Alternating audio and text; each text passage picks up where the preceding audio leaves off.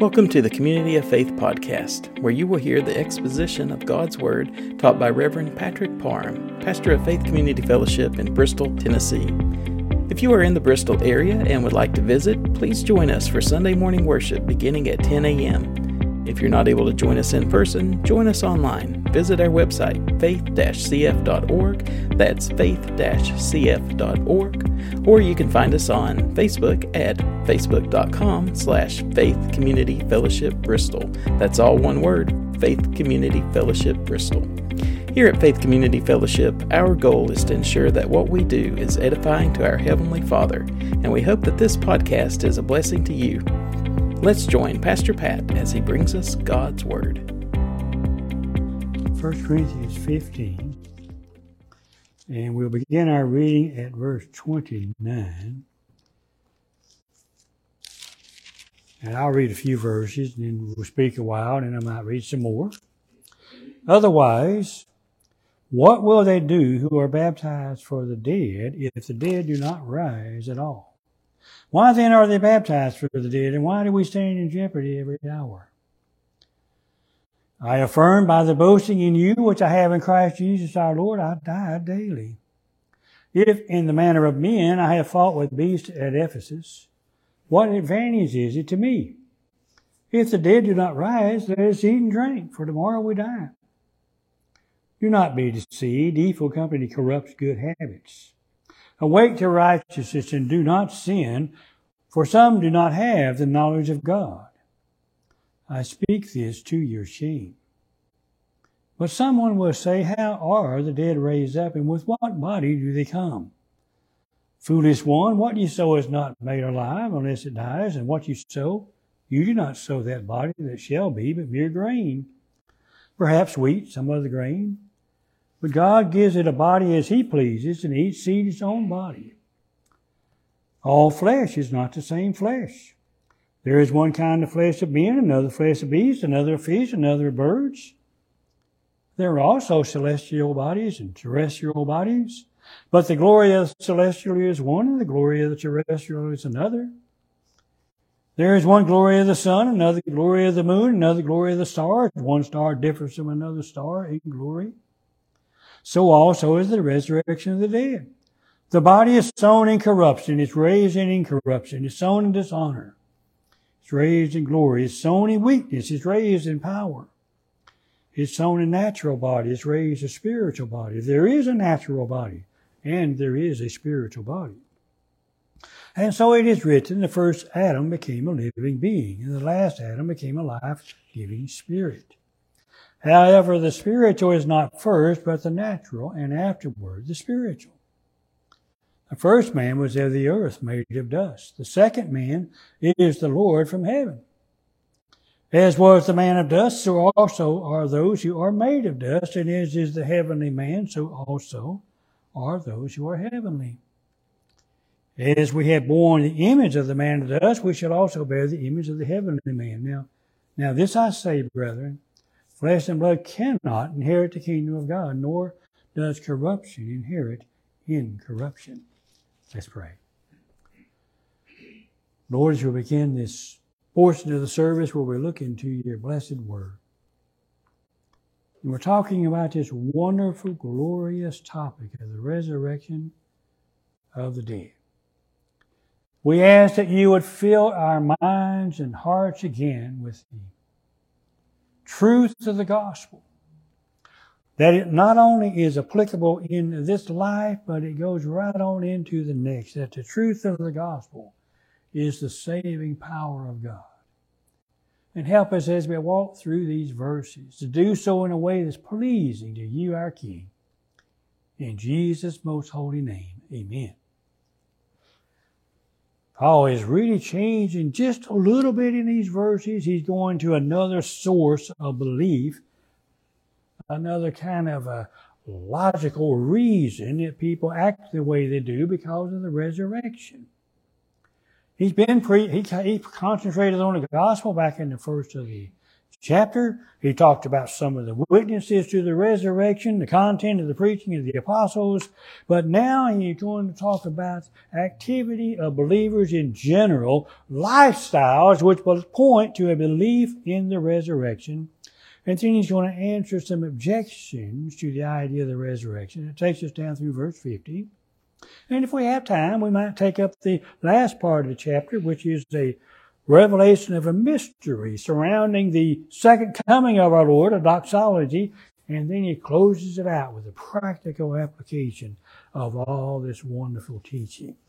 And so he talks about Christian behavior supporting belief in a resurrection. Now, verse 29 is interesting, to say the least, and you can read any number of reasons and interpretations of what Paul is talking about here. The truth is, we really don't know.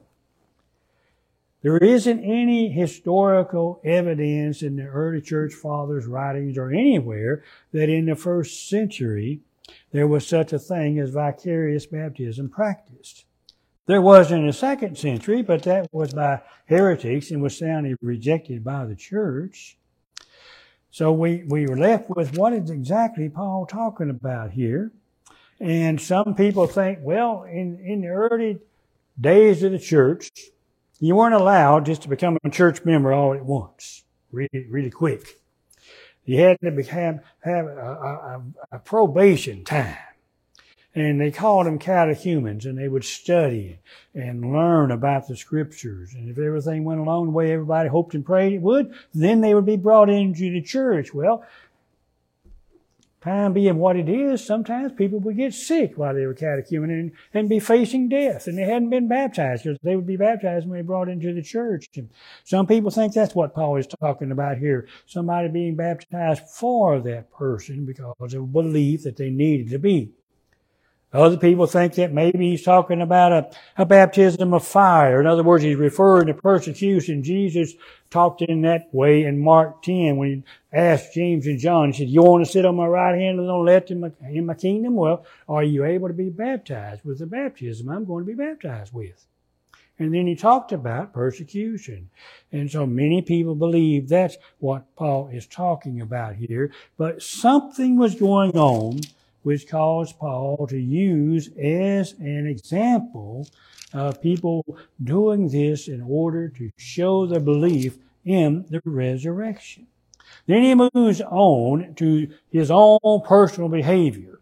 He said, if there isn't any resurrection, why do I stand in jeopardy every hour? Why do I live the way that I do? Paul certainly was in danger most of his life as a Christian. And his danger was very real when he talks about in fighting with beasts at Ephesus. He's talking about the fighting of people there that didn't believe. And you can read about that on his second missionary journey, how terrifically persecuted he was in the city of Ephesus there.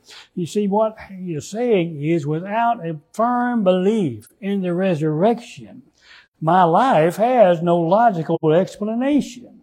There's no reason for me to live the way that I am. Might as well just eat and drink, for tomorrow we die. But he believed in the resurrection. What about all the martyrs that died during that first century and all the centuries since and are dying now? If there is no resurrection, then they're dying for nothing. This is what Paul is talking about. And all of the teaching and preaching that the apostles did, even though they were supremely persecuted in the book of Acts, why would they do that if they didn't believe in a resurrection? He's saying the activity of believers points to the fact that the resurrection is a fact. He said, don't be deceived. Don't hang around and talk about and discuss the possibility that Jesus didn't rise. He said, no, evil company corrupts good habits. He said, don't do that. Come back to your senses. Wake up. Awake to righteousness. Don't sin. Doctrine has consequences. It's to share the message, the knowledge of God. Some people in the church of Corinth evidently didn't fully understand the nuances of believing in the resurrection. And Paul says, that's not right. That's to your shame. You ought to straighten these people out. You ought to talk to them about this. Bad company or evil company corrupts good habits. And as we apply these verses through the ages, Christians have suffered persecution. Many times their goods were confiscated. Maybe their jobs were lost. Many times life was lost just for the privilege of knowing Jesus in a saving, life-changing way. I wonder about us. Are we willing to suffer any sort of persecution for the Lord? Even a little inconvenience, or maybe having our feelings hurt or something like that. He said, await to righteousness and do not sin. Then when he talks about in verse 33, evil company corrupts good habits. I know in the context what he's talking about. He's talking about those who deny the resurrection, but I believe you could have a general principle in that verse as well. In general, evil company corrupts good habits. It pulls people down. It pulls them away from following the Lord like they ought to be doing. And then when he gets down into verses 35 through 50 that we talked about, he's answering some questions that to us might seem, well, why would people ask that? But we need to understand that Corinth was in Greece. And Greece and Greeks had an understanding of material things, including our body, and they saw them as evil. And they saw that the soul, at least they thought, that the soul was imprisoned in the body. And when death came, that really was freedom for the soul from that old evil body that had held it captive all of this time. But Paul is talking about this in terms that he wants us to know our physical bodies are fitted. They're made for this world. They're not evil. They're made by God, and our resurrected bodies will be fitted or made for the next. But also think of bodies in another way. Bodies give us individuality. They give us self-expression of who we are. And we've talked about so many times over the years, when in eternity we are going to be individuals. Jesus says, I know my sheep by name, and I call them and they follow me. We're not going to be some part of an impersonal force or some segment of karma out there somewhere. No, we are individuals now and we will be then. And he says in verse 35, how are the dead raised up? That somebody's asking, well, what are the mechanics? What are the particulars? And the other question is, with what body do they come? Has to do with form. How are the particulars carried out, and with what form are they going to come up? And so Paul begins to talk about this. He said, let's look at the example of agriculture.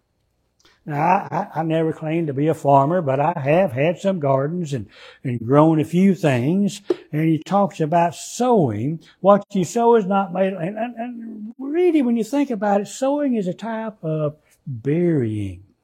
New life is required for that seed to sprout up, even in a garden.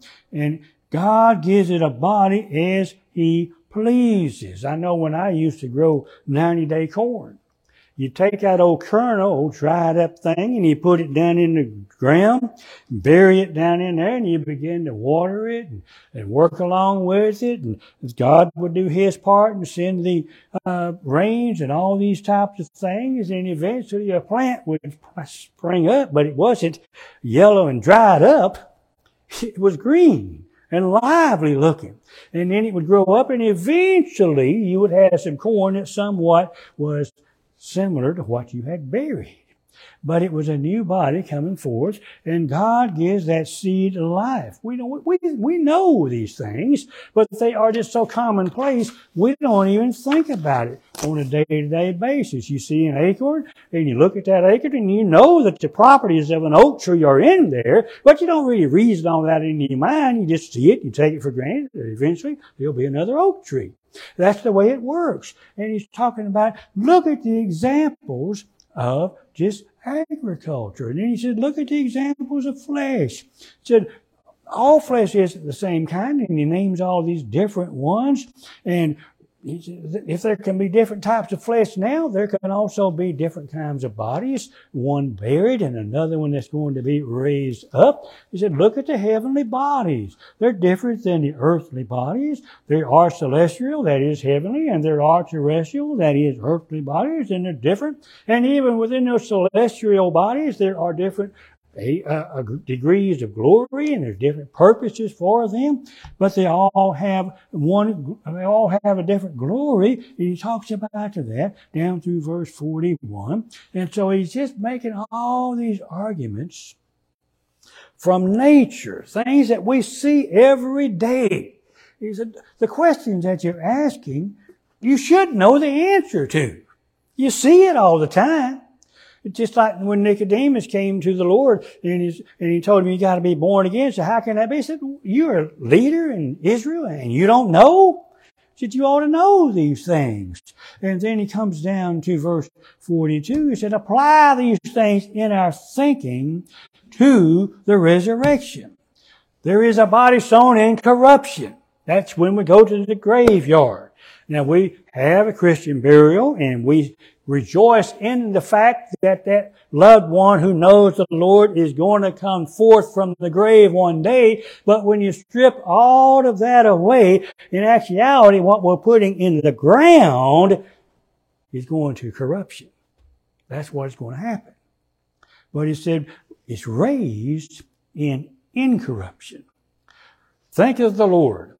When he was buried, he was only in that grave 3 days. In Psalms it says the Lord God would not allow his body to see corruption. It wasn't in there long enough. And then when you get over to Romans 6 and verse 9, Romans 6 and verse 9, we read this, knowing that Christ, having been raised from the dead, dies no more, death no longer has dominion over him. So when he was raised, the body that came forth from the grave, death had no power over it, corruption had no power over it. It was raised incorruptible. That's what he's talking about here in this verse 42. He said the body is sown in dishonor, but it's raised in glory. The body that we sow and we bury is of the earth, and it'll return to the earth. You can go back and read about that in Genesis 3 and verse 19. But the one that is going to be raised is of the Spirit, and we live in heaven. And you can go over to John 14, verses 1 through 3. Just let me flip over there a minute. John 14 and verses 1 through 3. A very, very familiar passage of Scripture. Let not your heart be troubled. You believe in God, believe also in me. In my Father's house are many mansions. If it were not so, I would have told you. I go to prepare a place for you. If I go and prepare a place for you, I'll come again, receive you to myself, there at that resurrection, that where I am, there you may be also. The one is sown in weakness. If it wasn't weak, it wouldn't have died to start with. But it's raised in power. The one is sown a natural body, meaning that it's adapted to this world and life. But the other is raised a spiritual body, which is adapted to heaven and a spiritual life with God throughout eternity. And then he moves on and he begins to talk about a subject that he has developed in other of his epistles, being the two Adams. Verse 45. So it is written, the first man, Adam, became a living being. That's back in Genesis 2 and verse 7. The Lord God formed man of the dust of the earth, and he breathed into his nostrils the breath of life, and man became a living being. But the second man is the Lord from heaven. The second man is the Lord from heaven. He is a life-giving spirit. A life-giving spirit. And he talks about it in more detail in verses 47, 48, and 49. But there is an order there. There is the natural is first, and then the spiritual is second. The natural man, verse 47, was of the earth. But the second man is from heaven. And Jesus taught about that many times in his teachings and in his discussions with the Pharisees. I came forth from my Father, and I'm going to go back to my Father. As was the man of dust in verse 48, so are the ones made of dust. In other words, natural people have the same characteristics that Adam had. In the resurrection, though, we're going to have the same characteristics as Jesus does, the last Adam. Just as surely as we have borne one, we must bear the characteristics of the other. He talks about the image there in verse 49. And there is a necessity there, because flesh and blood, earthly bodies, cannot inherit the kingdom of God. It's impossible. We cannot take corruption into heaven, nor does corruption inherit incorruption. A change of necessity is an imperative, a spiritual body as opposed to flesh and bones. It's not that our natural bodies that will ever enter into the life to come. It'll be a new body. There'll be some similarities. I mean, they knew who Jesus was, but there's different completely. And in Philippians, we read, our citizenship is in heaven, from which we also eagerly wait for the Savior, the Lord Jesus Christ, who will transform our lowly body that it may be conformed to His glorious body, according to the working by which He is even able to subdue all things unto Himself. Now let's apply these thoughts. As I mentioned, unsaved Corinthians, Greek culture in general, believed matter was inherently evil. The body was a prison and death was release, not unlike much modern teaching. Think of Star Trek. You ever watch those old Star Trek, the original ones, and how they always moved toward, everything was moving toward pure energy. Pure energy. There would be no matter. There would be no body there. Not a whole lot different, but the Bible teaches something completely different. Our bodies as well as our souls are creations of God. Both are important to Him and to our essential being. Both will ultimately be redeemed and reunited at the resurrection unto eternal life. A second point is that all human beings are born in the image of Adam. As natural men and women, we inherit his original sin. And we commit actual sin every day. As we saw last week and talked about, the wages of sin is death. That old Adamic nature cannot just be cleaned up and be made acceptable. No, we need the second Adam's nature. We need the last Adam's nature. We need to be in Him, and that's only possible through the new birth. But for those who are in Him, just as we bear the image of the first Adam, we also bear the image of the second Adam. And one of the commentaries I was reading this week made a real point out of saying the Bible never calls Jesus the second Adam. It calls Him the last Adam. There's not going to be a third. You might think, well, how silly. Well, you ever heard of Sun Moon? He called himself the third Adam. But there's only two. There's the first Adam and the last Adam. So we will bear His image as well. Beloved, now we are children of God. It has not yet been revealed what we shall be, but we know that when He is revealed, we shall be like Him, for we shall see Him as He is. Well, let's go ahead and read the next few verses here, beginning at verse 51. Behold, I tell you a mystery. We shall not all sleep, but we shall all be changed in a moment, in the twinkling of an eye, at the last trumpet. For the trumpet will sound, and the dead will be raised incorruptible, and we shall be changed. For this corruptible must put on incorruption, and this mortal must put on immortality. So when this corruptible has put on incorruption, this mortal has put on immortality, then shall be brought to pass the saying that is written, death is swallowed up in victory. Death, where is your sting? O Hades, where is your victory? The sting of death is sin, and the strength of sin is the law. But thanks be to God who gives us the victory through our Lord Jesus Christ. Therefore, my beloved brethren, be steadfast, immovable, always abounding in the work of the Lord, knowing that your labor is not in vain in the Lord. You see, Paul is saying, as far as Christians go, not everyone will die. There'll be some alive when the Lord comes back, but all will be changed. All will be changed. Those who are alive and remain, and those who have died, being asleep in Jesus. And it'll be in a moment, in the twinkling of an eye. I don't know how quick that is, but it's quick. It's real quick. At the last trumpet, I don't know that he's really talking about with the 17 trumpets and this is the last one. What he's talking about is it is marking the end of everything as we know it. It's marking the end of it. And he said the trumpet will sound. It's going to happen. The dead will be changed. It is a divine certainty. And the mortal will put on immortality. And if you think of the body as a house in which our souls reside, or the suit of clothes in which we reside, we got a new suit. That's what it's talking about. Really, if you study it, our souls will change clothes, and the result will be death will be swallowed up in victory. That is completely defeated, completely destroyed. In Isaiah, which is where he's quoting here, it says, He will swallow up death forever, and the Lord God will wipe away tears from all faces. Then he has some questions. Death, where is your sting? The sting has been removed. You've been stung by a yellow jacket. I know you have. I have. Them things will sting you after they're dead. But what if they didn't have a stinger? If it had been removed? Then it'd be all right to pick them up, wouldn't it? The sting has been removed from death. The law. Hades, where is your victory?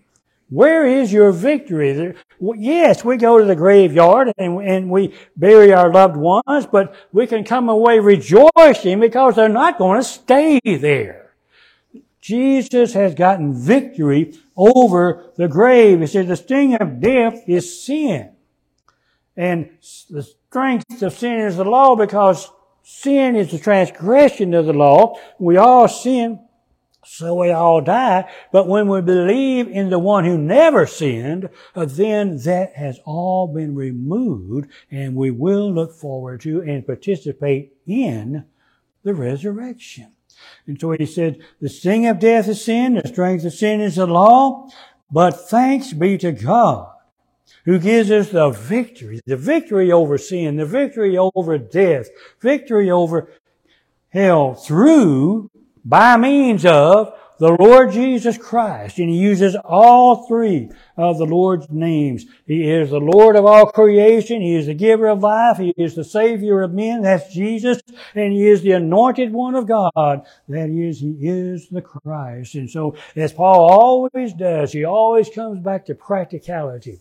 He has proven beyond a doubt that there's going to be a resurrection. He has talked about it. He has answered questions. He has made his point abundantly, and says, therefore, based upon the idea, based upon the knowledge that this world is not all there is, that this world is just preparing us for the next, that we will be resurrected. How should that affect us day by day? He said, be steadfast, be faithful.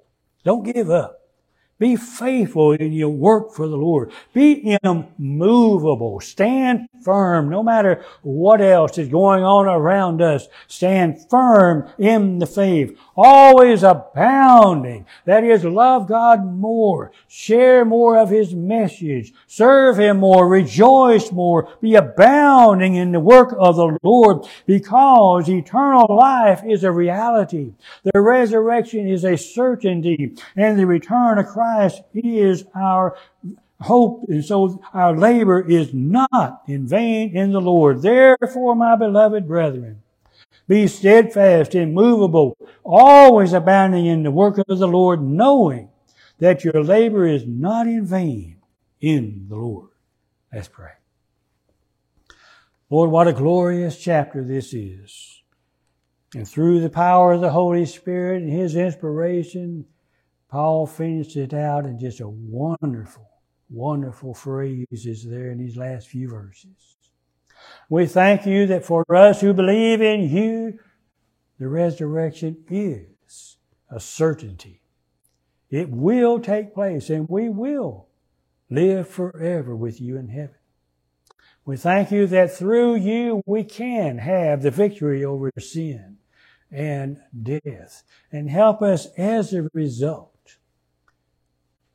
to be steadfast, to be immovable, to abound in the work of the Lord, because it's never empty.